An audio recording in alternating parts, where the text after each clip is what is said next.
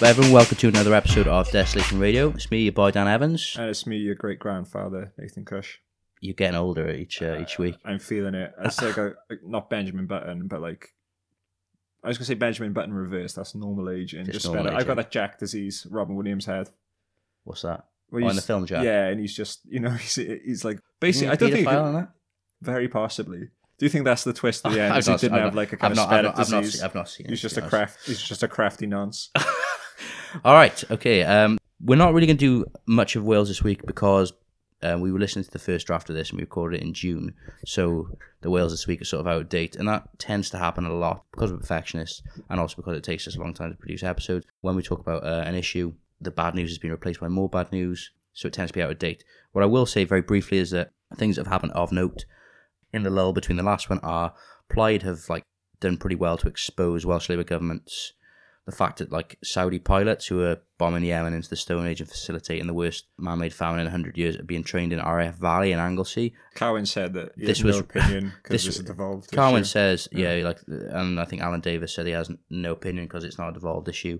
Adam Price did well to raise it in the Senate that, sort of the Welsh land has been used to facilitate war crimes. Welsh public money has been given to subsidised Raytheon, which is an American arms company. I think they make things in the valleys. Ken Skates then turned around and said, well, what? It's, I guess Plaid just don't support jobs then, which, this is where we are, unfortunately. What I will say, well done Plaid, but Plaid supported the creation of a private military training facility in St Athan back in the day, and Plaid have rejected calls for raising the age of recruitment from 16 to 18, so Plaid is certainly not blameless in that regard. And I believe Adam Price actually signed the letter which sort of called for the creation of the private military training academy in St Athan. That's awesome. So good stuff, but a long way to go in terms of changing the common sense towards militarism in Wales, a concept which you'll hear a lot about in just a sec. So what we're thinking of doing is basically doing weekly videos or fortnightly videos, which is a big step because it's pretty embarrassing. I never wanted to be a guy that spoke into a camera on YouTube, but we thought it might be a way of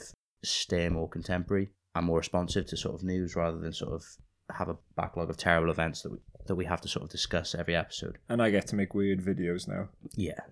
Not just for my home consumption. You don't want to see some of the things that Nathan's made already. No. Let's go! Okay, so today we're going to be doing part 2 of our Great Thinkers series. We're going to be talking today about the Italian communist leader and, in my opinion, the greatest thinker of all time, Antonio Gramsci. Previously, we talked about Pierre Bourdieu, the French sociologist, so make sure you go back and check that episode out. My PhD was basically on Gramsci, and I was recently asked to do a talk on him for the lovely young people at Plaid EFANC, which was a really enjoyable experience. We're too old now for Plaid EFANC. I think we are, man. I'm too old for 18 to 30 holidays. Yeah. And you can't join Plaid EFANC, I'm afraid. Yeah. I'm too old for Happy Meals. But it was I'm too depressed. But it was a really, really good experience, and I thought, you know what? I mean, I've studied the guy and written about him for the last 5, 6, 7 years, so may as well get a podcast. Yeah. May as well get Milk a podcast. him as much as you can. Yeah, hell yeah. And I've got a tattoo of him. You have a Gramsci tattoo. I'm surprised we didn't talk about it. Did that age well? It looks like Daimoon. Yeah. But it means I don't have to get the tattoo of Dai that I was going to get. Yeah, I mean, he's 2 in 1 now, isn't he? Because Dai will basically naturally go into Gramsci. So Gramsci looks like Daimoon. Big L on my foot now looks like Phil. Yeah. Phil who? It just looks like it says Phil, not Big L. Oh, right. Name your kid Phil. Easy. All right, so we're going to talk about Gramsci, and obviously it's a Welsh podcast. We'll be talking about his, the application of Gramsci's theory to Wales. We may as well just briefly talk about that in the first. We previously did an episode on devolution, in which I talked about my research on devolution as a passive revolution, which is a Gramscian concept. And so it's worth, I guess... Should we do a quick recap? So I'll do a very quick recap. So basically, I mean, why do we need Gramsci? I think it's important to point out, because when people talk about Gramsci and Bourdieu, you do get some people, what's the use in theory, almost. But as we'll see... It can't be applied anywhere. But as we'll talk about, Gramsci's life, Bourdieu's life, I mean... all these theoreticians, Lenin, Gramsci, these are people who are actual revolutionaries. Gramsci, as we'll see, died in a fascist prison cell. He's not some he's not some professor that's just sitting in his ivory tower writing something. He's come up with ideas that become a theory based on his own practice in fascist Italy, you know what I mean? So you need theory because there's no theory that just emerges from thin air. Communist and Marxist theory emerges from praxis. It's not removed in any way, is it? Exactly. They're writing these things based on their own lived experiences. Okay, so previously, when we talked about devolution, the reason that devolution and subsequent events that have happened in Wales, like the rise of the far right, the failures of devolution, they're just not understood. People sort of scratching their heads like, what's gone wrong? How has this happened?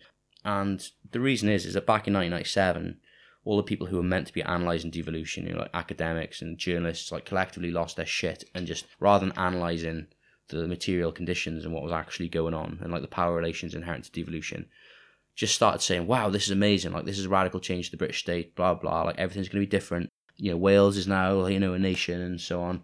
It's time for all of us to get rich. And that was obviously a terrible, ridiculously optimistic reading of devolution. Very optimistic for something that just kind of scraped past. Yeah, exactly. I mean, the fact that it only scraped over the line should have given people sort of pause for reflection, but no. And one of the reasons that devolution, people don't understand devolution, is because the understanding of the state in Wales is like so awful. And when we say the state, I basically just mean like, what's the shorthand? The man, the establishment, the courts, Parliament, the police, the army. That's what we mean when we say the state, the establishment. In Wales, very briefly, there are two sort of competing definitions of the state, both of which are like completely, well, not completely useless, but quite unhelpful for understanding where we are. The first one is the internal colonial paradigm, which sort of emerged in the 70s after an American guy called Michael Hector wrote a book called Internal Colonialism. Cannoli. Oh man, we got Italian stuff. Yeah, we got like putting as much Italian stuff in this. Internal colonialism. Well, he basically argued that Wales is a classic colony, just like sort of Africa was to the UK and France and so on and so forth, whereby England and the British state extracted a surplus from Wales, extracted raw materials, and sort of kept essentially culturally oppressed Wales. And sort of legitimised its colonialism by like running down the Welsh language and so on and so forth. Something we still see to this day. And that was something that was like embraced by Welsh nationalists in the 70s. It actually was in, Socialism for the Welsh People. Rob Griffiths and Gareth Miles said sort of Wales is an internal colony. It's quite a nice, simplistic understanding of Wales' relationship with England, standing in this unequal colonial relationship. And the corollary of that is that, Britishness is seen as like a form of false consciousness. Given that Wales is in an exploitative, unequal relationship, then if you feel British, then you've sort of been duped. There's that famous Gwynfor Evans quote when he says, Britishness is a synonym for Englishness, which extends over the Scots and the Welsh and the Irish, essentially. So the response to the internal colonial model basically came from like Di Smith and all his Labour colleagues who were just like, duh, it's the American. And like they wouldn't read theory. They didn't like the fact that this guy was sort of calling into question the British state, which is like, the thing they were most obsessed with. Di Smith famously bragged that he's written more books than he's read. Did he actually? All right, well, wouldn't be surprised because he certainly didn't read internal colonialism. And the response to internal colonialism sort of exemplifies the Labour understanding of the state, not just in Wales, but the Labour Party more generally, which is basically they view that the state is completely neutral and essentially the state is benevolent, especially when it comes to Wales. So they point to the welfare state and say, look like the NHS, nationalised industries. How can you say that Wales is exploited when we've all done well at the welfare state? It's quite a binary view of. Yeah, and the problem is the internal colonial model poses power very crudely. It's good in the first place that it draws attention to the unequal relationship to Wales and England, but it's bad in that it's just very simplistic. It's very black and white. And the Labour understanding of the state is bad because it just ignores power completely. It's just like naive and just says, oh, well, the state is good. And as we'll see, Gramsci's theories, hegemony, passive revolution, will basically help us understand and move past these sort of crude understandings of the state, which are preventing us understand devolution and which in turn have prevented us understanding, the current sort of shitstorm that we find ourselves in, basically. I should also mention a British shout out. I first came across Gramsci in Aberystwyth when I was doing international relations, when I was taught by a youthful Richard Wyn-Jones. He still is youthful, mind. He's always been youthful and handsome. And he used to, obviously he calls Gramsci like, Gramsci. So, so he was teaching like, I think it was critical security studies. So I sort of came to Gramsci backwards. Obviously like any other teenager in school, you spend all your days reading Marx and, Engels and Lenin, but not getting to Gramsci. No. So well, the folly of youth. Well, you were partying, I was studying the Blade. So it's like, so you got to uni. Richard Wyn-Jones was, charismatic lecturer talking about like Gramsci. I then read this international relations scholar called Robert Cox, who was sort of the leading light of this like critical security studies, and he used Gramsci's theory of hegemony to explain like America's role in the world. So that's why I sort of came to Gramsci originally, because Robert Cox has this awesome quote where he said, anything you read and anything you analyse, the first thing you ask is, who's this for? And like who benefits from this analysis? So it's sort of interrogate everything. So I was like, oh, this Gramsci guy seems interesting. So I spent. Who is this Gramsci I keep hearing about? Gramsci. Gramsci. So I spent the next 10 years like trying to get my head around the prison notebooks and stuff. Really. So we'll do a little bio. Yeah, still a bio. Let's learn about the man. Gramsci is important, by the way. I should say that it's because he's probably the most misunderstood and misappropriated Marxist theorist like of all time. I mean, like Paul Mason goes on about Gramsci all the time, and like every time he opens his mouth, well, obviously in general, every time he opens his mouth, it's like something terrible is going to come out. He's really fallen from grace, isn't he, Paul Mason? Just lunatic. The reason I dislike Paul Mason before it was cool because before he went mental. Because Paul Mason used to just like he obviously like read one page of Gramsci or like maybe read a quote on the internet, skim the Wikipedia. But he gets Gramsci like terribly wrong. Like Tony Blair, I think like during the New Labour years, used to like mention Gramsci. You see people use the word hegemony over and over. They drop it into sentences to make them sound like smart. Check it down on Scrabble for like the word count. And people use like Gramsci quotes like all the time. Like what's like the one they always use is like the old is dying and the new cannot be born. And there's an awesome quote. I forget who it's by, but it's got the stage where like Gramsci is like the communist militant who you take home to meet your mum and meet your parents because he's been completely sanitized, and like the fact he's like a communist revolutionary who hated, by the way, social democratic reformists has kind of been lost. So he's mainly been used essentially by social democrats to justify any of the terrible things they do. They'll just like take a quote from Gramsci to justify what they're doing and give it sort of this radical veneer. And also like the other group of people that ruined it are the Eurocommunists. So the Eurocommunists in the 80s and 90s kind of used Gramsci to justify their terrible like reformist ways. So Chantal Mouffe in particular like just completely misinterpreted Gramsci. I've also seen ironically Gramsci used by the right to explain the spread of communism and the attack on cultural Marxism. Conservative is literally cultural Marxism. Well, this is the problem, right? And this is what Chantal Mouffe did really in the 80s, I'd say, or maybe it was the 90s, or maybe it was the 70s. They basically read Gramsci and only talk about Gramsci as the theorist of like the superstructures. And so Marx always said, you've got the base and the superstructure. So the base being the economy. It's all about the base. The base being the economy and the superstructures being things like, the media, politics, things like that. And they've only focused on Gramsci's like hegemony as a concept has become associated with just like ideas, which is absolute bullshit really, because Gramsci was like a materialist, he was a proper Marxist, and he does focus on like ideas and culture, but he also is, a Leninist. And basically what Gramsci does, he completes Marxism essentially for me. He's the missing link. Like, so Stuart Hall and like Raymond Williams, read Gramsci in like the 70s and used him and applied him to like cultural studies. And that's why Gramsci's like almost like his hardcore Marxism and his relationship to the economy and things in particular got a bit lost. People just used to talk about him in relation to culture. And so we'll talk now about his life, his background. Him growing up, coming up. Yeah. All right. So Gramsci was born in 1891 in Sardinia. So his dad was like a low-level official. His mum was like a small landowner. His dad then... Did she own a small bit of land, or was she just quite a small lady? She was a small landowner. She was physically small. His dad the land seemed bigger. His dad gets arrested for corruption and leaves the family destitute. His dad goes and does a bid. Gramsci then has to like abandon his studies in school and then works to support his family. He develops a malformed spine, which gives him like a hunchback, leaves him very short. For his whole adult life, he's under 5 foot. You can relate. I know. All the great thinkers are short, aren't they? Yeah. Well, that's the only one I can think of. Just me and Gramsci. Two. Who else? That's it. Rumpelstiltskin. Rumpelstiltskin? Yeah. What was that? Is he a magic? Pinocchio? Pinocchio, he's a good thinker, wasn't he? And Italian? Yeah, he was. I feel like we should maybe play the Super Mario Brothers music, like at different interludes in this. Yeah, I reckon. But like that? different points of view. Like, yeah, so like...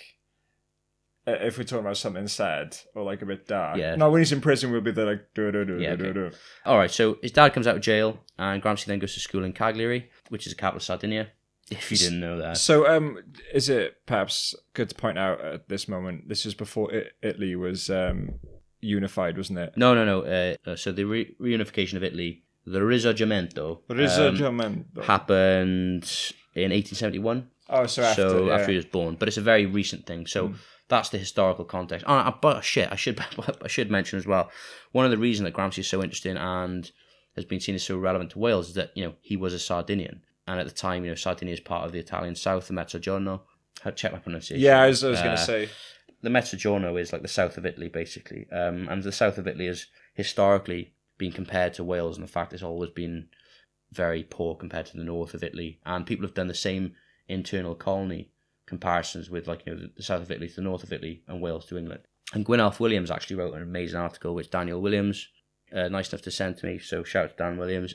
And he basically says, Gramsci's relevant to Wales because he's got this sort of Sardinian background. And as we'll see, originally Gramsci was tended towards like Sardinian nationalism, but I digress. So he moves to Cagliari and he stays with his older brother Gennaro, which, by the way, Gennaro boy is an amazing name. Yeah. If you want to name your kid. Do you I, think so? I don't want to name my kid at all. I'm not going to just raise my child gender neutral. I'm going to raise it like completely nameless as well. But I think Gennaro, man, like Italians got like Giacomo is amazing. Gennaro. The thing is, they double his names. Cesare. Yeah, really good insults as well. Carmine. That's like the ultimate Italian American name. Yeah. And Gennaro as well. So his brother Gennaro is like a former Gennaro. is a former soldier and he's a militant socialist. So even though he's lodging with his brother, who's his hardcore socialist, Gramsci was originally into like Sardinian nationalism, sort of blaming the north of Italy for the woes of Sardinia. Sardinia was incredibly poor. Gramsci's got almost a peasant background, and so that's one of the reasons we'll see why Gramsci is so unique and such a sensitive, like incredible thinker that you can apply to pretty much everything. Like Bob Jessup written an article like Gramsci is a spatial theorist. Gramsci's like uniquely aware of like uneven regional development. Like in Italy, he's always thinking about like the south, why things are uneven. Like you don't see this level of sophistication in any of the Marxist. Even today, I don't think. So yeah, he's always thinks about the south, where he comes from, which is quite unusual. So in 1911, he wins a scholarship to study at the University of Turin, which at the time was undergoing like rapid industrialization and was actually full of migrants from the south of Italy. And I said this at the Plaidi Funk thing, but if you're a football fan, that's one of the reasons why Juve is so popular throughout the whole of Italy, is because so many people from the south moved up to Turin, and so sort of like Juve became like a family team. So if you go to the south of Italy, you'll see Juventus shirts because the family connections that Southerners have with Turin. So in Turin, obviously you've got the formation of industrial trade unions, real socialist militancy. Gramsci joins the Italian Socialist Party, but he has real financial problems, terrible physical health, and combined with the fact he's becoming a socialist militant, he drops out of university. But by the time he drops out, he's already an amazing scholar. I don't need you guys. Yeah, but keeping me behind. Essentially, he devours like classical political theory and philosophy, linguistics, and he then becomes a journalist. He writes in underground papers and journals and edits the official paper of the Socialist Party of Italy. Then the leaders of the Socialist Party of Italy get arrested. He becomes, like by default, one of the leading socialists in Turin. He's elected to the committee of the Socialist Party. And so, as I said before, this is important because he's not just a theoretician. This is someone who's active in underground revolutionary circles, giving talks, writing propaganda. In 1919, the Italian Socialist Party joined the Third International, which, as we saw in our episode with Doug Jones, the Third International is like the global club for communist movements. You affiliate to it. It's like, it's like a jump in. Yeah. So Gramsci got made. Yeah, basically. And within the Socialist Party at the time, Gramsci is actually noted for favouring workers' councils. So there's been a few articles actually about Gramsci's sort of sympathies, maybe with anarchist ideas. Yeah, it sounds like because obviously, at the time, Italy is a hotbed of anarchism as well. A lot of leading anarchists come from Italy. So he gradually becomes dissatisfied with the sort of reformist, moderate path of the Italian Socialist Party. And so in 1921, Gramsci and other people in Livorno, they form the Communist Party of Italy, or the PCI. And Gramsci is one of the leaders. In 1922, he travels to Russia to meet with Lenin, all the other top boys. Yes, he did. Have a big meeting. Kind of stag. Yeah. And he meets his wife.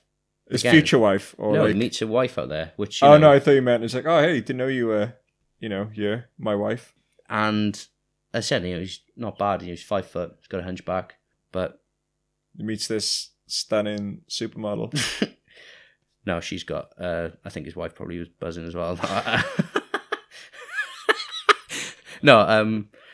No, she was like a musician. I think she's like impressive. So just goes to show, She had a beautiful soul. intellectual. Being an intellectual is attractive. Yeah, it's the most attractive thing anyone can have. And probably also hanging out with like Lenin and Stalin is probably pretty. Imagine them as wingmen. Is a bit of an in. Like, yeah, Stalin's like puts a gun in the girl's back. Like, you can get with Gramsci or or I'll murder your family. Yeah, the choice is yours. So whilst he's in Russia, fascism actually sort of Mussolini comes to power in Italy. And Gramsci is sent back to Italy, to try to unite the Italian left against fascism, something which sort of never materialises because like the Social Democrats, as usual, are just awful, same as the Liberals. He becomes like default leader of the Italian Communist Party in 1924, again because like leaders keep getting arrested. An interesting like vignette, in 1926 he writes a letter to Moscow, and this is like debated. He apparently writes a letter to Moscow denouncing Stalin and saying, like, hey, I want to keep a lid on this lad. Cool it down. You got my wife. But this is never actually delivered. It's intercepted in Russia by his mate Togliatti, who's the other like big dog in the Italian Communist Party, and the relation never recovers. Apparently. T-Dog.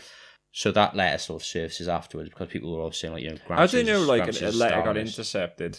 Well, I don't know, but it didn't. That's the story. Anyway. I guess Russian intelligence is pretty good. Okay, so then in November 1926.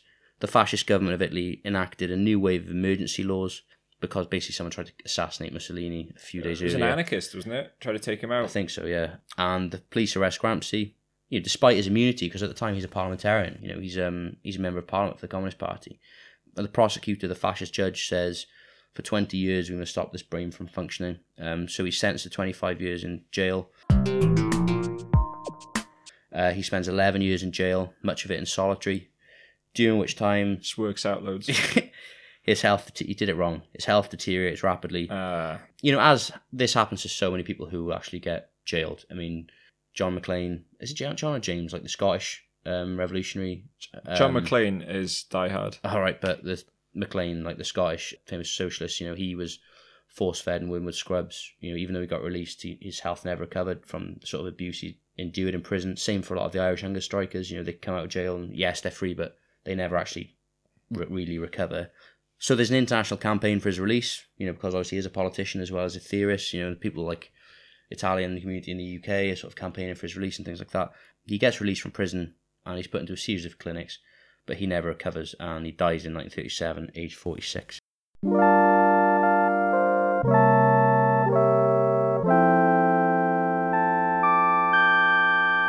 He never gets to meet his second son. Who was a disappointment by all accounts. Just lucky he didn't meet him. He was, wasn't he?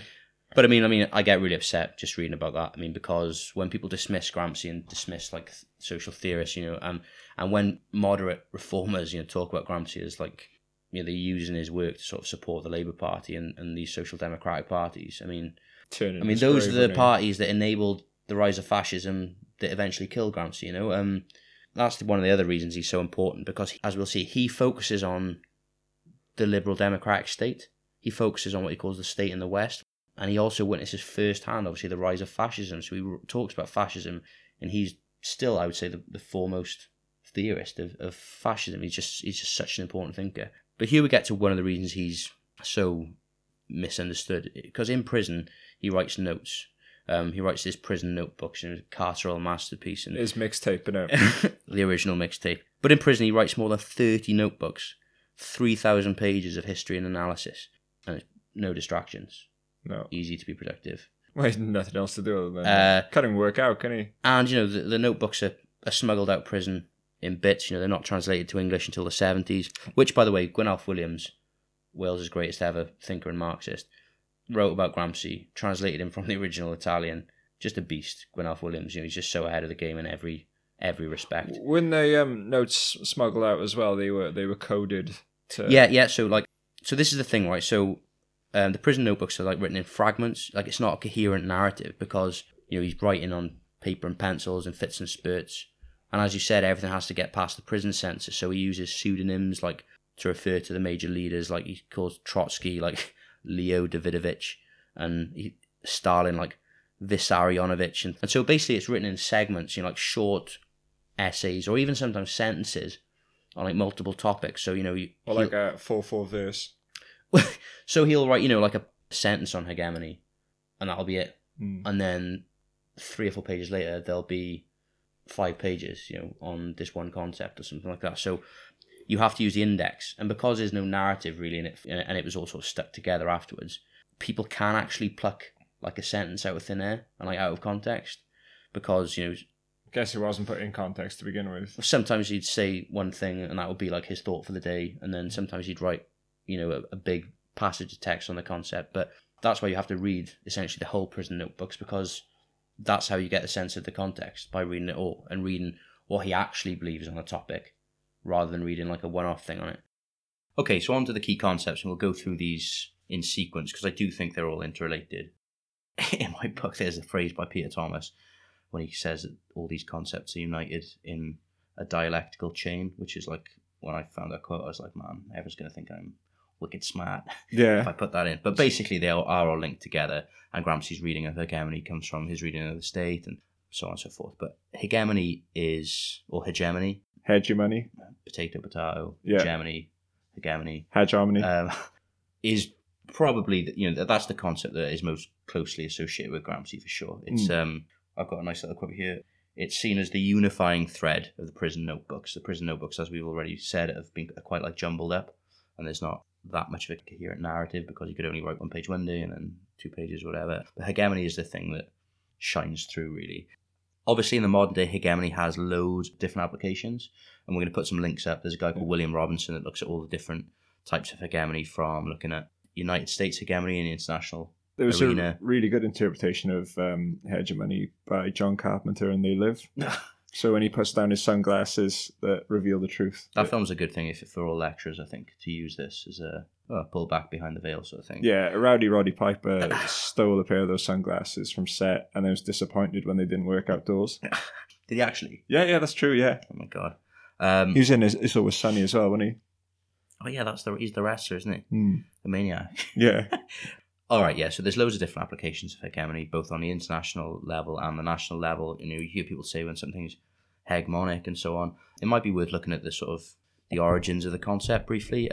This is quite important because obviously Gramsci was a Leninist. Gramsci, as I've said, was the leader of the Communist Party of Italy, and hegemony as a concept is actually originally used in Russia. The Russian accent. Доброе утро. Hegemonia.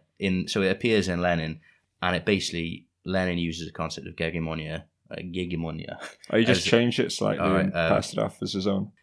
So Lenin used the concept as a way of basically describing the proletariat's leading role in society. He uses it as a way of describing how the proletariat will bring other allied classes with them, like sort of the rural peasantry, and how they would sort of carry out this like leadership role during the sort of Russian Revolution.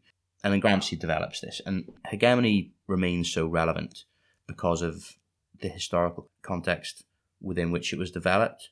So if you think about Lenin and Marx, as I said, they were writing, all classical Marxism essentially is, well, particularly Lenin, was written to describe a political system and the material conditions in Russia, essentially, in an underdeveloped country. And Marx obviously wasn't writing at a time of advanced liberal democracies. Whereas Gramsci is so important, and I think he remains so important today because he was analysing the advanced liberal democratic states of Western Europe. And so he develops this concept of hegemony to describe and examine how capitalism sort of kept going in the West and why there wasn't a proletarian revolution like there was in Russia. So these people are basically, the proletariat, the working class, are basically being shat on in Europe in the same way as they are in Russia, essentially. But unlike in Russia, they're not rising up. And that's why he's so important. The kind of rule through consent type thing, is it? Absolutely. And what you just said is exactly what hegemony is, essentially. At its simplest, hegemony refers to like a stable political situation, which is characterized by a lack of coercion by the dominant group, whereas in Russia, the state is ruling through sort of brute force, for want of a better term. In the West, in Italy, in the UK, in France, and the US, the ruling class are ruling through consent. As I said, the hegemony is the absence of coercion. Yeah, so hegemony is basically a quality of rule. It's about how the ruling class keeps everyone on side. Probably worth using a direct quote. This is one of the most famous quotes that Gramsci wrote about hegemony. He says, "Hegemony is the spontaneous consent given by the great masses of the population to the general direction imposed on social life by the dominant fundamental group. This consent is historically caused by the prestige which the dominant group enjoys because of its position and function in the world of production." So the workers essentially consent to their situation. This is like the starting point. It's probably worth adding a couple of caveats in. So when you say consent, you don't necessarily mean that they actively love the situation. Or not aware of it in a sense. Yeah, it's kind of, I forget who wrote it, I think it's probably Peter Thomas, but he sort of picks out what Gramsci says, and like consent can actually mean a lack of overt political mobilization, so people could actually hate the system, but sort of sullen and passive. You know, it doesn't necessarily mean that they actively love it. It just means a lack of coercion on behalf of the state. And the other caveat is that Gramsci uses this metaphor of the centaur. So he says basically that actually Gramsci himself was centaur-like, wasn't he? In the sense that he was built like a horse from the waist down. Apparently. Yeah. So that when we say consent, and like in the West, people rule through consent, it's always protected. What Gramsci says is that force and coercion is always there, even in like sort of advanced liberal democratic states. You know, the authority of the state always rests in the final instance on the police, you know, the army, the state, the court. And we'll talk about crisis in a sec. And I mean, a good example of that I always think is Northern Ireland within the UK. So, you know, if you look at like the UK is probably an example of a very complex and advanced liberal state. The welfare state period in particular was pretty good at getting the proletariat, subaltern classes, as Gramsci would put them, on side. But then if you look at the situation in Ireland, you can sort of see the true face of the state. So, you know, that's where the state, which is sort of domestic in the liberal context, is actually using its army and the police to sort of kill people in Ireland. So it's always underpinned by coercion in the last instance, but it's kind of a spectrum. You know, what do you use in the West that Gramsci was analysing, like France, UK, America?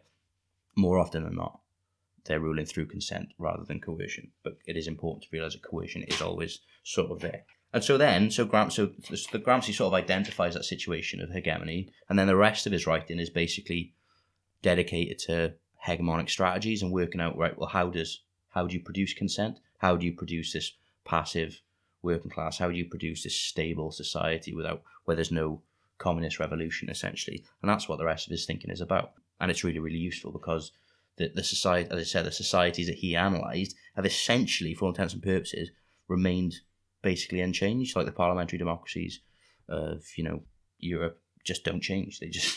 Society keeps on reproducing itself. You know, capitalism keeps on going and going.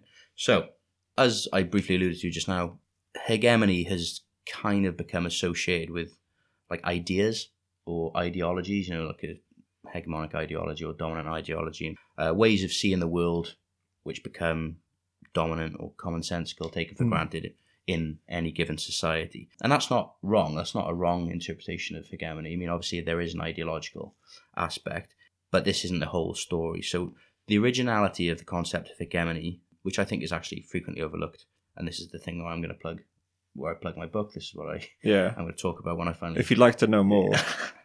But yeah, Gramsci says like hegemony is developed in the factory, which is essentially a way of saying hegemony is actually related to the productive forces and the economy of a given society, which brings us back from thinking about just ideas. And so his analysis of hegemony, again, is rooted in his analysis of the liberal democratic state. So he's looking at the different ways that, you know, the West is structured compared to how the state is structured in Russia. And so what he does, he makes a distinction between the state in Russia, which he calls the state in the East, and, you know, the state in the liberal democratic countries of the US and the UK and Italy, which he calls the state in the West. So he says there's a fundamental distinction within the form of state. And this is really important because Gramsci's, I mean, I read a book before by a guy called Weatherall, I think, and it was on like sort of Marxist theories of the state when I was in uni. And it was really good, but it didn't have anything on Gramsci. I should have written a strongly worded letter to him. He should have said, "Dear sir." Publish it in the newspaper. Such a little gimp, but Yeah.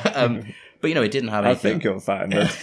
It didn't have anything on Gramsci, and I think Gramsci's analysis of the state has been overlooked. When was it published, though? Because, I mean, wasn't the whole Gramscian... Well, the notebooks, I mean, the Quentin Hall's like compilation came out in 1971. Yeah. So, and this came out like relatively recently, so no excuse. Oh, really? But, No. But nonetheless, it's a good book. But why is Gramsci's reading of the state important, and how does it depart from sort of classic Marxist theories of the state? Obviously, all our listeners are avid readers of Marx and will know about the sort of the Marxist discussion of the state, but it is worth just briefly talking about that. So, I mean, if people haven't got their Marxist literature just to hand, yeah. All right, so the Marxist theory of the state is probably the best two texts, or the most commonly referenced two texts on the sort of classic Marxist theory of the state: the Communist Manifesto, which is obviously a polemic and a call to arms, and the German ideology. Now, in the German ideology, I mean, I'm reading my handwritten notes here, so I have to apologise. Marx says that the state is nothing more than the form of organisation which the bourgeoisie necessarily adapts for internal and external purposes for the guarantee of their property and interests. And obviously in the Communist Manifesto, they say the executive of the modern state is but a committee for managing the common affairs of the whole bourgeoisie. And so what that means, obviously, is that the state system, or the state apparatus, is basically geared towards solely preserving and protecting and promoting the interests of the ruling classes. To reproduce itself, in a sense. And then the state is essentially dominated by those classes to, as you said, to reproduce capitalism and to suppress the working class through the continuation of capitalism. Which is the argument why you'll never get any real change through parliamentary politics, isn't it? Yeah, which will be another episode, which will focus on Ralph Miliband. Yeah. As I said, I'm slowly running out of the thinkers I can talk about with any authority. I think it's... Yeah, we're going to have to just go to pop culture things soon. Yeah. And there is a big debate in Marxism about what they call like the autonomy of the state. So how flexible is the state, and can the state ever act against the will of sort of the ruling classes? And that was obviously discussed later on by Ralph Miliband and Nikos Palantzas. But in the 18th Brumaire of Louis Bonaparte, which was a sort of a later, or I don't know if it's later, I assumed it was later text by Marx, Marx kind of suggested that the state might be a little bit more flexible than he previously made out. Like maybe occasionally the state might be able to make some concessions to working class groups or movements in order to sort of maintain itself. So this is like you said earlier, like the argument for the welfare state. It wasn't, and like what we always said, it wasn't like the benevolence of the state. It was, in a sense, to get working class people on board. You just had like it's a strategic concession. Yeah, a revolution. So yeah, absolutely. Throw some bones, like. Yeah, that's literally exactly it. And so that is an ongoing debate, I guess, within Marxism. And so Gramsci really develops this when he talks about the state in the West. And the other thing we should think of the state is like, what actually is the state? Like, what comprises the state? And like Louis Althusser, he did that thing, and it was like RSA, ISA. So RSA, repressive state apparatuses. So, the courts, the police, the army, Post office. Prison system. What did you say? Post office. Yeah, the post office. And then obviously ideological state apparatuses would be, like the media, education system, and so on and so forth. But it's about thinking like, what, when we think of like the man, the state, what do we think of? Most people probably think of like the police or parliament, or like the kind of face of the state. The face of the state, yeah. So Gramsci was really amazing that he completely expands what the state is. So the distinction he draws between the state in Russia and the state in Western Europe, he says in the East, the state was everything. Civil society was primordial and gelatinous. In the West, there was a proper relation between state and civil society, and when the state trembled, a sturdy structure of civil society was at once revealed. The state was only an outer ditch, behind which there stood a powerful system of fortresses and earthworks. And there's another military metaphor. Gramsci's very big on that. So in essence, that means that in Western countries, the state is very sophisticated and that power is really complex. And so to use this military metaphor, he says, the state was only an outer ditch. If you think of like the state in Russia as just like a fortress, and indeed it actually was in like the Winter Palace, that was where the royals sort of lived, and that was where like, I guess the Cheka, the secret police and stuff were based. So almost like a feudal state where you have everyone living outside, like the ring fence. Yeah, basically. I think that's a worthwhile thinking about. Like there used to be a castle, and then the peasants would live like outside. Essentially, that's almost the way that the state was organized in Russia. And what he says basically in the West is that the state isn't just this like big fortress. It's spread throughout society. There's what he calls trenches, ways of maintaining the state's power that are away from. We'll talk about this a little bit later, but this is such an amazing way of understanding society. This is what Ralph Miliband and John Savile, Palansas talked about when they talked about like the nature of the state in the UK, and it's something that like the British Labour Party have never got to grips with. Well, I think that Gramsci, in his reading of the state in the West, like foreshadows. Ralph Miliband always said about the British state, hey, the state isn't just Parliament, because the Labour Party have always thought that if you could just control Parliament, then you can do whatever you want, you control power. But what John Savile and Ralph Miliband said was, well, no, because the state is, is a civil service, it's the police, it's military, the army, it's, it's the media, it's the education system. You've got to take over all these different, what Gramsci would call outer trenches, because that's where power actually lies. Power is diffuse, as in it's spread out. It's not just focused in one place.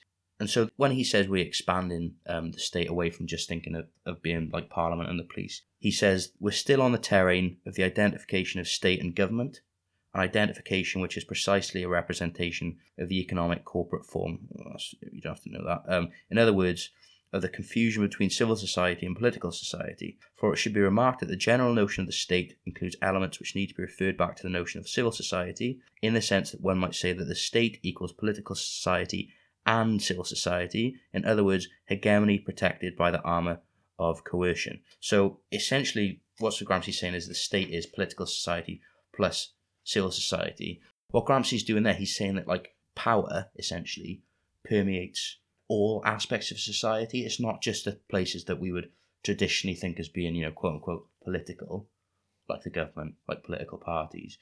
He's saying that actually power lies everywhere. It's like, you go to school and you have the same ideology reproduced to you as you would everywhere else. So, power and ideology extends into the private sphere, the media, education. And this is really important because once you expand like where power lies in society, that has obvious ramifications for your political strategy. So, if the state is just a simple like fortress or castle, like it was in Russia or, in feudal times, and then outside is everyone else, like the peasants and the working class, then you can just smash the state. And Gramsci calls that like frontal attack, which is what the Bolsheviks did in Russia. He calls it a war of maneuver. It's like, bam, we're just going to take over essentially. Ram down the castle doors. Yeah, ram it down. And you can do that because the state isn't complex, it's just like, it's there, let's take it over. But he says, well, when the state has what he calls like capillaries, which I think is quite interesting because, in your lungs, the capillaries are, so that means there's loads of branches of power everywhere. Gramsci says that when power is so diverse and spread throughout society and lies in loads of different places, it's probably not that appropriate to just smash through and like take over Westminster, let's say, because that's not the only seat of power. Power is everywhere. So he develops what he calls a war of position. You sometimes use the phrase in a circle speech swimming, obviously.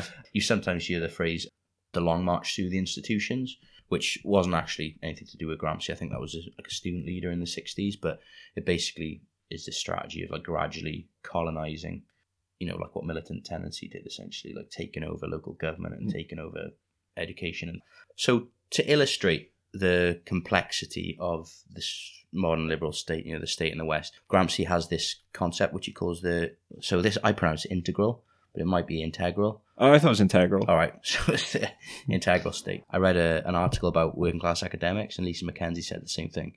It's like when you read the words, you don't have to pronounce them. You've read and written them for years and years and years, and when you stand up in a conference, you're like, oh shit, like how do you pronounce this?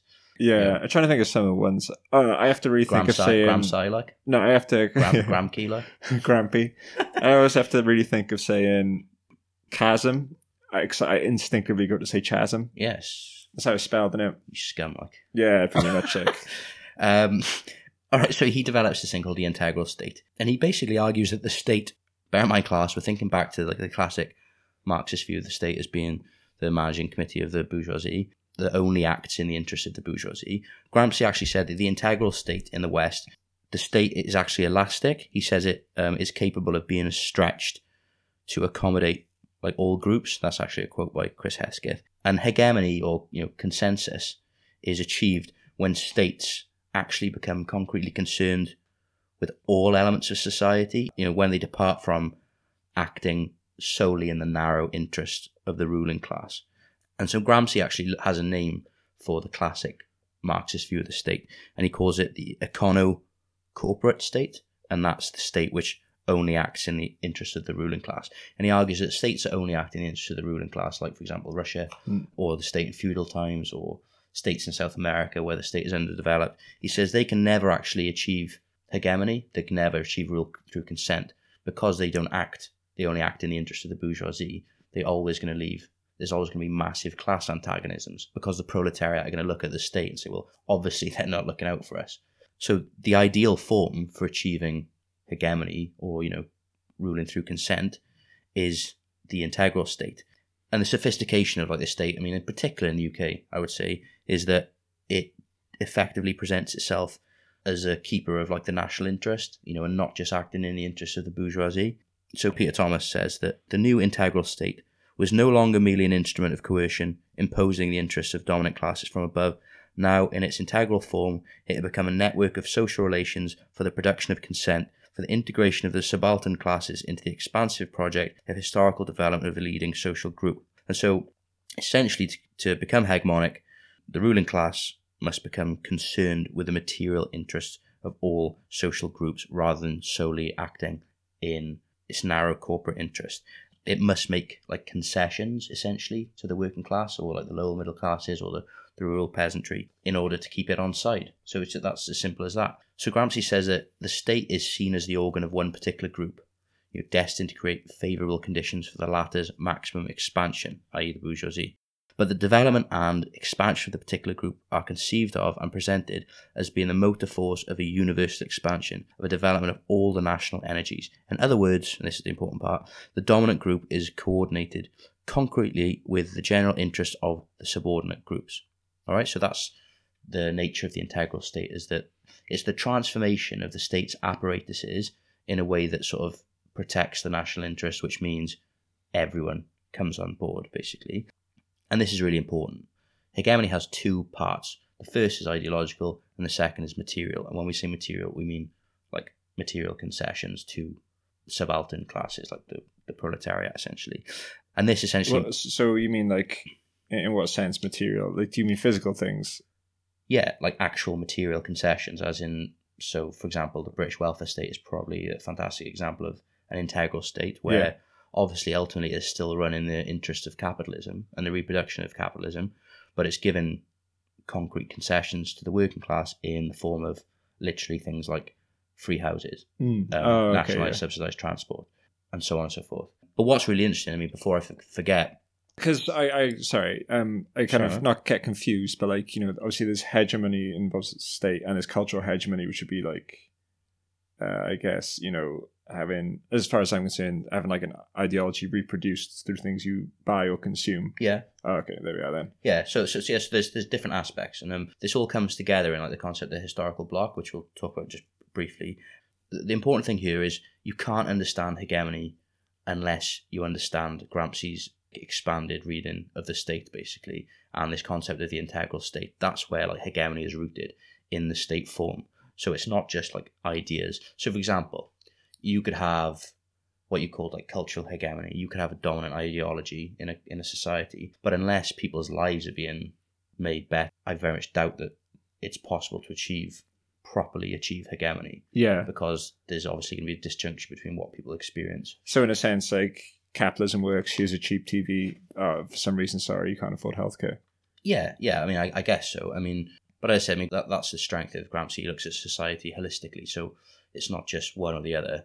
You have to look at everything, and that's why he looked at ideas, he looked at education system, he looked at religion, and in particular he looked at, like, nationalism, the national popular will, and how that sort of got people on side. So that's the important thing, basically. The state has to be flexible. It has to be prepared to, like, ameliorate the sort of social problems faced by subaltern classes. Christine Bucky Glucksmann, she says that, the rejection of the instrumental conception of the state is the fruit of Gramsci's entire political practice. So that's, like, if you can take one thing away from this, it's like Gramsci's reading of the state, and it's the reading of the state from which our understanding of, like, hegemony comes from. All right, so that's briefly what I say, the material aspect of it. That's what Gramsci means when he says hegemony is rooted in the factories, or built in the factories, or developed in the factories, one of those things. Just briefly turn now to, like, the ideological facet of hegemony, which is what most people think of when they think of hegemony. They think of ideas. A situation of hegemony, like, it moves beyond, like, this class alliance. So if you're thinking about what we just described about the material concessions given to like working classes and the integral state. You can't have a hegemonic situation where it's just like a class alliance between, like, for example, the peasantry and the proletariat. Because if you had that, then you'd still ultimately have like competing material interests, like groups would be competing against each other, and they'd still have their own like distinct ideologies. So Gramsci says that you have to create like a higher synthesis, or what he says, like something that leads to the creation of a collective will or conception of the world which transcends class interests. And so the task of anyone who wants to be hegemonic or dominant is to forge unity across classes, and that's like goes back to the original thing that Lenin wrote about, you know, about the leading role of the proletariat and the revolution.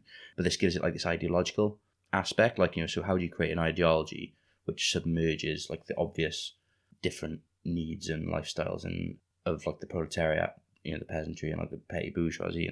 And so Gramsci says that the forging of these ideological links marks the most purely political phase of hegemony and marks the decisive passage from the structure, i.e. the economy, to the sphere of the complex superstructures. So it's how we develop this like unity between people, between different classes who have different interests, is where the idea of Gramsci being this like theorist of the superstructures come from, because he does spend a lot of time looking at how religion and things like that is used to bring sort of competing classes together. And clearly, like for Gramsci, this process involves complex superstructures of the media, civil society, education, and so on, to create and disseminate these ideas. And what's really important, he pays like a huge amount of attention to what he calls society's intellectuals, who he calls like functionaries of hegemony. So in the modern day, that would be, you know, your Owen Jones. Yeah, your Owen Joneses, your Andrew Neils, but even people like, you know, Farage, Tommy Robinson for the, you know, for the right, people who popularize ideas. We could do a separate episode even on the role of the intellectuals in society, but Gramsci was like the first theorist to really focus on the different people in society specifically and what role they have. So this would also be academics. And actually Stuart Hall has this really good piece on intellectuals where he sort of makes a distinction between the different floors of intellectual development. So he says there's like the top floor where ideas are sort of like refined and disseminated. And I would probably say that's like academia a lot of the time, or politicians. And then he says they sort of pass through the floors and get disseminated. So then like the media would pick up on an idea and help popularize it. And then it ends up in like the education system and so on and so forth. And then Bob Jessup wrote about knowledge brands, which is kind of like a case study of how an idea becomes hegemonic. So a bit like austerity in a sense, you know. From the Chicago school. And then gets implemented and developed until it becomes commonsensical. And it becomes normal that people's lives are absolutely ruined. Yeah, and you get people from, you know, on Twitter with blue ticks saying this is as good as it gets. So yeah, the intellectuals create these ideas and so on. The Gramsci calls this the third moment, when a certain ideology, or it can also be like a combination of ideologies, prevails and propagates itself throughout society, in his words. And he says it brings about not only a unison of economic and political aims, but also intellectual and moral unity between classes. And he calls it a consensual totality, which like brings together people with completely competing like class interests and sort of molds them together, really. And so in my opinion, people who've read Gramsci call this like the hegemonic principle. So like, what is the ideology that is capable of gaining popular acceptance by all classes and overcoming the inherent material tensions like between classes? And so Gramsci identifies nationalism. He says nationalism is the popular religion, or he calls it the national popular will. He never actually says like nationalism. He says the particular form in which the hegemonic ethic political element presents itself in the life of the state and the country is patriotism and nationalism. Oh, he does say it, which is popular religion. That is to say, it is the link by means of which the unity of leaders and led is effected. So he says that nationalism is the supreme mechanism of class accommodation.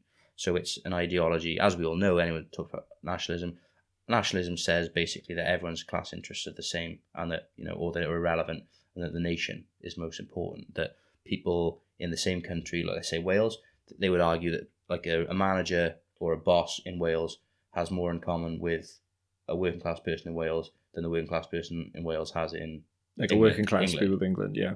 You know, which is obviously complete bollocks. But nationalism, patriotism, chauvinism is, like, he identifies it as being the supreme ideology of bringing people together. But it's worth now also talking about, when we talk about ideology, like Gramsci, he he identifies like the capillary forms of society, like the education system. He writes about the media. He talks about the intellectual. He says every man is an intellectual, but only some men have the function of intellectuals. So every man can be sort of active and can affect society, but he says only certain people have that function of like distributing ideas within society. And the interesting thing is he does develop the theory of intellectuals away from like just like professors and journalists. He says it could be teachers, it's people working in like job centres. When you say the intellectual function, it's about how the ideas are disseminated and who spreads ideas. It could be, bloggers, people who you might not think of as being particularly influential, but they are actually. PewDiePie, for example. Yeah. And the other interesting thing, and Raymond Williams develops this. So Gramsci says that when something's hegemonic, Gramsci talks about common sense and like when something becomes commonsensical. And that's from this Italian phrase, which is like senso comune, which means something that is so deeply taken for granted in society that it becomes something that you can't see or feel because it's just an absolute truth. It's so deeply embedded and absolutely everywhere that you take it for granted. So that's what Gramsci says when something like an ideology, like nationalism, for example, becomes commonsensical. We've spoken of that briefly when we've talked about banal nationalism, like Michael Billig. And so Billig says, I don't think he engages with Gramsci, but he says that if you go into a church, for example, if you go to a church in Wales, you won't notice it, probably, because it's so taken for granted. But if you look in there, you'll see a list of all the people who died in the Great War. You'll see things to king and country, and you will see a Union flag pretty much in every church in Wales. So that's an example of how nationalism will penetrate even to the most kind of obscure. And it's just absolutely everywhere. Shout out to that guy who tried to bring religion to that island off India and then got shot to death with arrows. Oh yeah, man. What's he thinking? But yeah, so Gramsci says that ideology and hegemony is like a totality. So this is important. When you say something is hegemonic, it's not just like ideas. It's not something you can like see. And Mark Fisher in Capitalist Realism is basically what he says when he says there's no alternative when he talks about neoliberalism. Because Fisher talks about how stuff becomes so completely taken for granted that any alternative to capitalism and neoliberalism is literally unthinkable. And that's because it's become commonsensical. So, like Gramsci, you have The Apprentice, don't you? I mean, that's essentially a neoliberal game show. But and that's a value that you probably might not even think about when you're watching The Apprentice. But yeah, so Gramsci and Mark Fisher actually go together like, what is it in the Big Daddy? It's like bolognese and tuna fish. No, but they go together really, really well. And Raymond Williams says about this, he says hegemony is a totality, and it's something that it's material in the sense that like ideology is literally contained in things like architecture, it's contained in stuff like street names, it's contained in things like cenotaphs, it's absolutely everywhere. It like permeates all walks of society to the extent that you don't even know it's there. Unless you have a special set of sunglasses. Yeah, absolutely. And Gramsci is so amazing because he talks about the individual. He says the individual is like bizarrely composite. We're composed of all these different contradictory ideologies. But there's a passage when he talks about the individual and we have dual consciousness. And the dual consciousness is really important because it demonstrates how taken for granted certain ideologies are. And I always used it to describe like the British Labour Party. So the Labour Party, you can have very progressive ideas. You can have certain views on the redistribution of wealth in society. But underlying that will always be a commonsensical British nationalism and the view that the British state should be untouched and, Britain is great, that an empire is fantastic. They don't explicitly think that, but that's what Lenin says when he talks about the British Labour movement. So, and what had happened is they've internalized this sort of regressive idea about Britain and Britishness, and then because that's so taken for granted within them, that's like something you're almost born with because society is so deeply ideological. And militarism, for example, that stuff is like implanted in your brain almost as soon as you're born because it's in school, it's in your parents will speak it, tell you about it, it's in the media, and then that look at Poppy Day, isn't it? And that becomes completely taken for granted within the individual. And then on top of that, you can build things like, all right, I'm a socialist, and there are certain things that will never be examined precisely because they are so deeply rooted in the person and because they're so widespread and because they saturate society to such a huge degree. So that when Gramsci says commonsensical, when something's hegemonic, it's impossible to conceive of something not being there. You can't even reflect on it because you're so taken for granted. Like in Mark Fisher and Capitalist Realism, and like Zizek says this as well, it's when people say, I'm not ideological. They say like, oh, you would say that because this journalist is ideological, because they can't they can't see their perspective is ideological because it's it's almost like it's ingrained, isn't it? It's so deeply ingrained in them. And yeah, and he draws attention to what he calls the capillary forms of society that disseminate these ideas and make them commonsensical. So we've talked about hegemony, we've talked about how hegemony is rooted in the state, and we've talked about how when Gramsci talks about ideology and how something's hegemonic, it doesn't just mean ideas in the stuff we can necessarily identify. When something's hegemonic and commonsensical, it's something that is, it's next level, ingrained in society. It's absolute. Yeah, absolute. Something you can't even conceive of. You can't see. If someone says you can't see the forest for the trees, yeah, it's that essentially. That sums up. Yeah, that sums up the material. Gramsci's work on hegemony as being this like totality. Okay, so all this is brought together. So that's the ideological dimension of hegemony, and we've said he identifies nationalism as being probably the most potent ideological sort of glue that binds everyone together. And he's got this concept called a historic bloc. And the historic bloc is, like, I think, underused, but it's useful because it's how Gramsci brings all parts of society together. It's a way of looking at a society in a particular epoch within the world system, and how, like, capitalism and how different societies tick over and how they develop because of the different things that are at place. And all these things sort of have to be in place for the society to function. The historic bloc is like the situation of like successful hegemony, or like the hegemonic moment, which is like a period where everything has like come together and like clicked into position perfectly to create what Gramsci calls a shared life, or like a harmony between all the different groups of society, where class and antagonisms have been like suppressed essentially, and we're all one big happy family. This is a very New Labour type policy, isn't it? Yeah, but the historic bloc, I mean, I've got the direct quotes here, it's hegemony achieved within a particular national framework, within historically and culturally specific national circumstances. So, for example, a successful hegemonic moment or hegemony like being achieved will differ in country to country based on period to period, like and the cultural traditions of that country. So, for example, contrast what a hegemony might look like in the Middle East to the UK to South America and so on. And so to create like a historic bloc, you need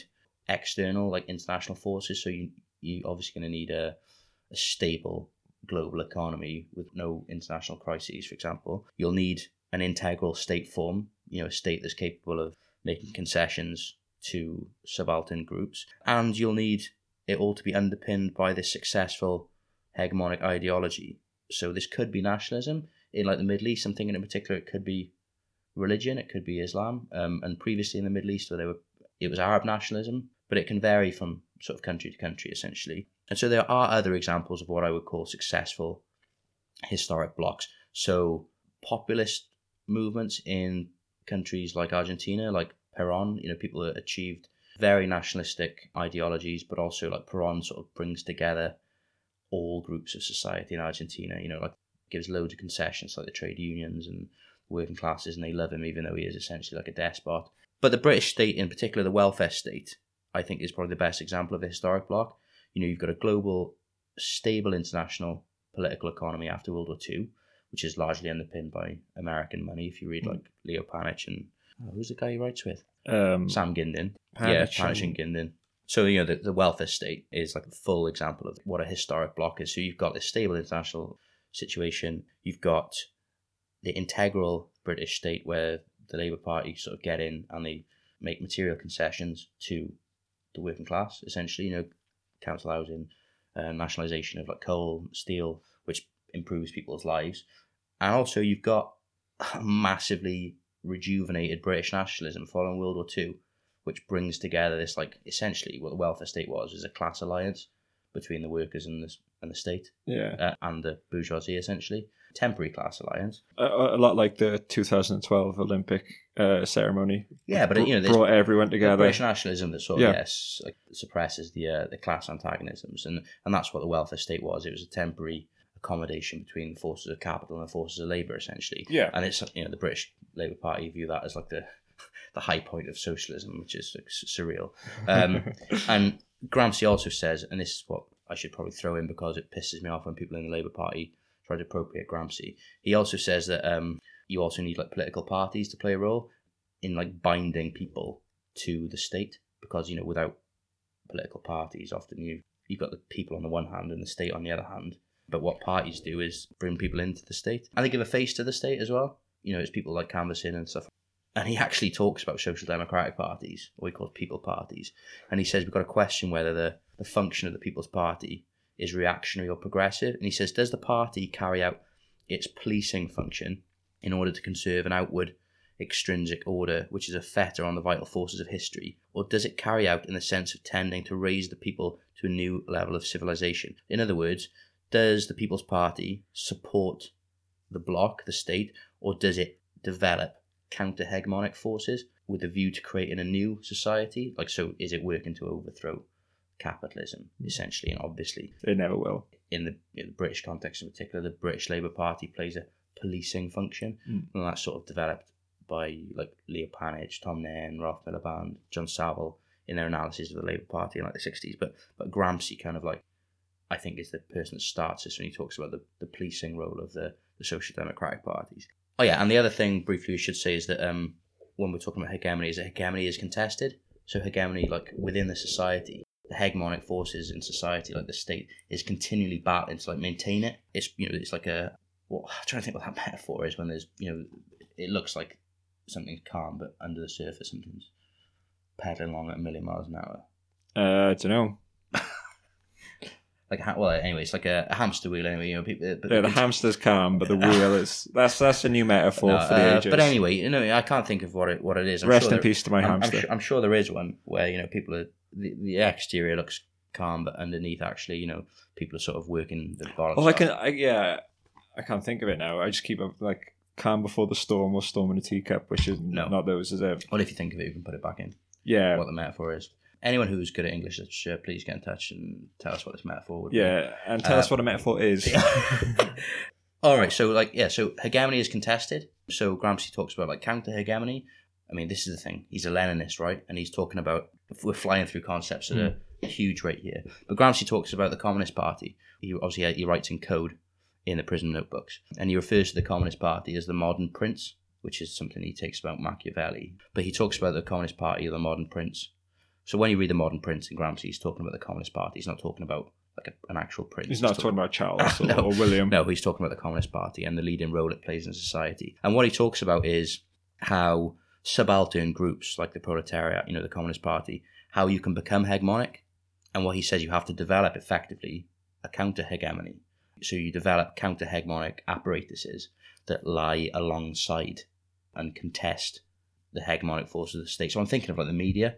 That's like an obvious way of explaining it. So, you've got hegemonic, the media that supports the state at the moment. So, like, Daily Mail, Trinity Mirror, Western Mail in Wales.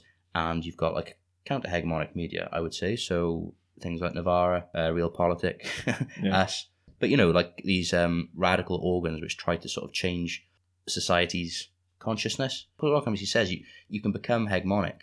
Like before taking power, before you smash the state, you can become hegemonic. I mean, even Corbynism was kind of like a counter-hegemonic cultural movement because, especially Grime for Corbyn, that became a very brief. It didn't do enough. It did do enough, and Corbynism's got a long way to go. But that's trying to develop a counter-hegemonic way of viewing society that breaks out of neoliberalism as the dominant social order. Okay, the other thing that's relevant for this is that it might sound quite depressing because how does society change? Like, how on earth does society change if there is no alternative, if, ideology is so taken for granted that we don't even see it and think about it? One of the reasons that society, or one of the times that society can change is what Gramsci talks about, crisis a lot. He talks about the crises that grip the state. And this is kind of different from, like, within sort of classical Marxism, especially like Kautsky and like historical materialism. There's like an assumption that, eventually, if you just sort of don't do anything, the contradictions of capitalism will essentially lead to proletarian revolution because capitalism will fail and fail and fail and eventually will lead to sort of socialism. But obviously, capitalism does fail. It fails every 10 to 20 years as a massive crisis of overproduction. And it just gets rebranded then, doesn't it? And then it gets reproduced. So Gramsci talks about crisis, and when he talks about crisis, he's not talking about necessarily the regular organic crisis that will always happen in capitalism, so like the housing crash or the crash boom and bust type things. Yeah, the regular boom and bust. Obviously, he does mean those because capitalism is prone to crisis, and there will always be a big crisis or a small crisis every 5 to 10 years.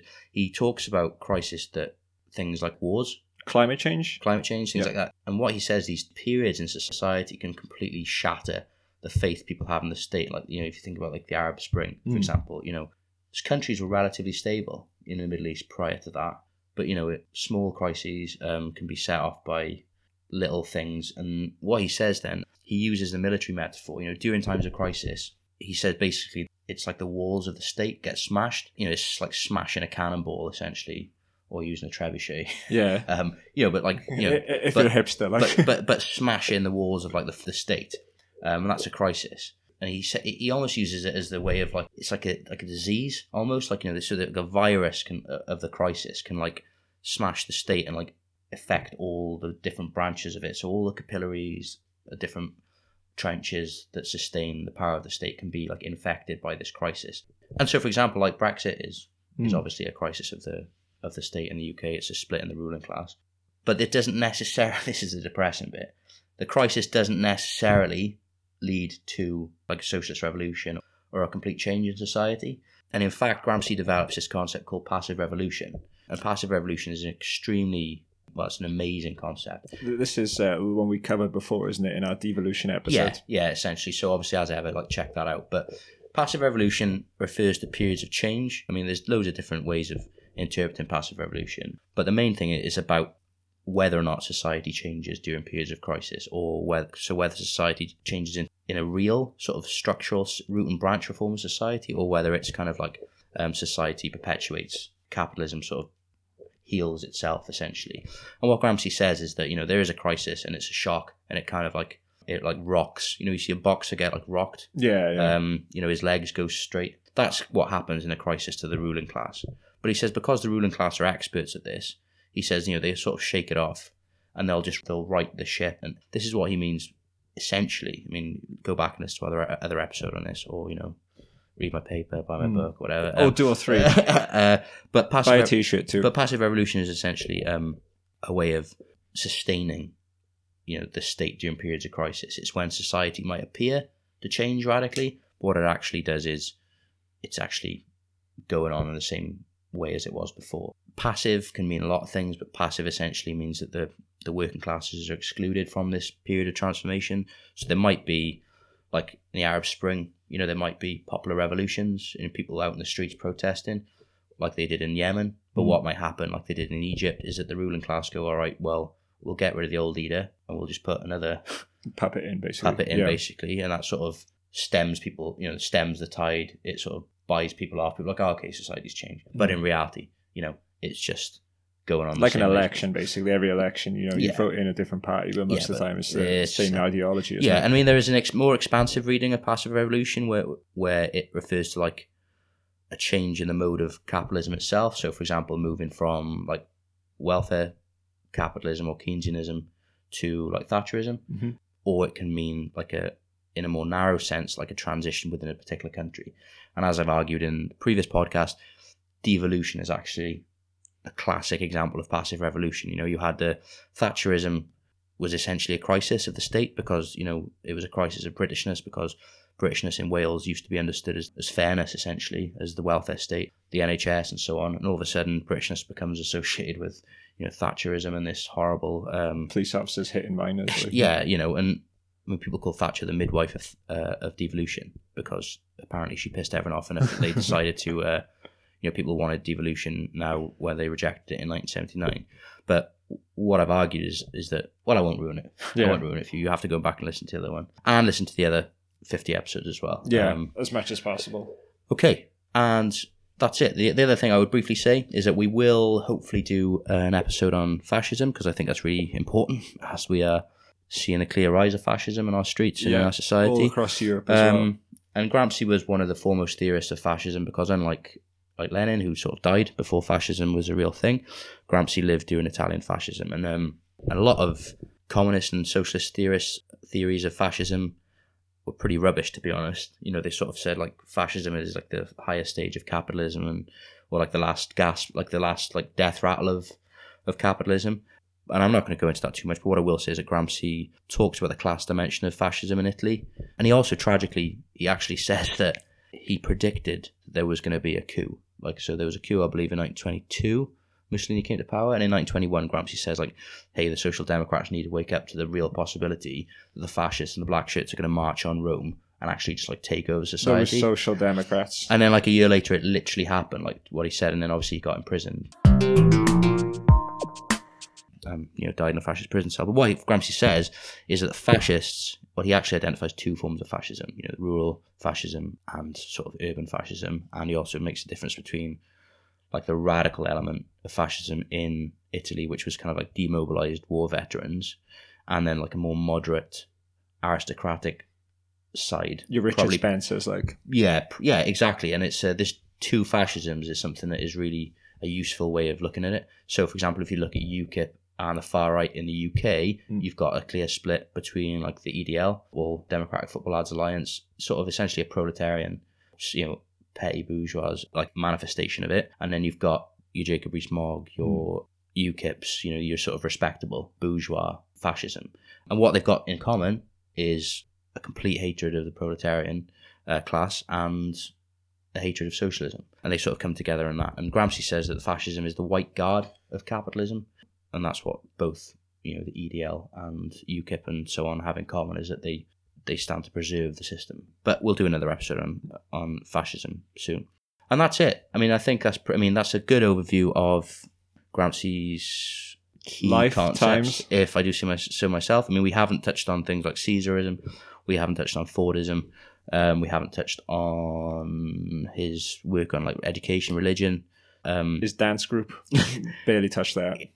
But there's so much. I mean, if you pull one thread, obviously there's so much to read, and feel free to get in touch, and we'll be sending out some links for further reading on Gramsci. Or we can do a part 2 if people demand it. I mean, I might read it. I mean, a good article to read would be, there's a couple by Stuart Hall, like Gramsci and Us, The Great Move and Right Show. Authors to read on Gramsci include Peter Thomas, Adam David Morton, and there's a really good article in New Socialist recently by a guy called Chris Green, which I thought was really useful on, like, the uses and abuses of Gramsci, which we'll tweet out. And that's it. Okay, so shout-outs this week. To Porthcawl Town, made my glorious debut. Oh, you did? Made my glorious comeback. Came off the bench, scored the winner for the 2. So, nice. You did have a illustrious football career. Class is permanent, mate. Form is temporary, class is permanent. And I can't walk now, so thanks for the warm welcome back. My shout-outs, Red Dead Redemption 2, which is the main reason why we haven't recorded in so long, is because I've been playing that an hour. Also, if anyone's interested in watching a new film, Sorry to Bother You is out. You can get it on illegal means, but I do advise people to watch it because it's absolutely brilliant. That's your recommendation this week? There's my film recommendation. I'm going to do that and start recommending films each week. In fact, I'm going to recommend the same film each week. Peace, guys. All right, cheers. It's going to be nice and relaxed. Oh, you see. We got an Italian massage. That's a nice red sauce. You don't need a Chinese massage. You need an Italian massage. It's a mozzarella. It tastes pretty good. This is a nice pepperoni. Me like a pepperoni. Oh, it's a nice massage. Salvia, how's he doing? A bada bang, a bada boom. Oh. It's going to make him poop. It's going to get everything out. It's going to be really nice and stinky, but it's going to be good. You don't worry about your work. You don't worry about your home. You don't worry about your wife. You have a nice massage. Please come to Salana Ala. The first time only make the massage. I am not a work here. I am a customer. It's a 3-for-1 for one time only. Feel good on my back. Every massage you get a one more pizza. One of Salana's the best of pizzas, not just a nice cheese pizza.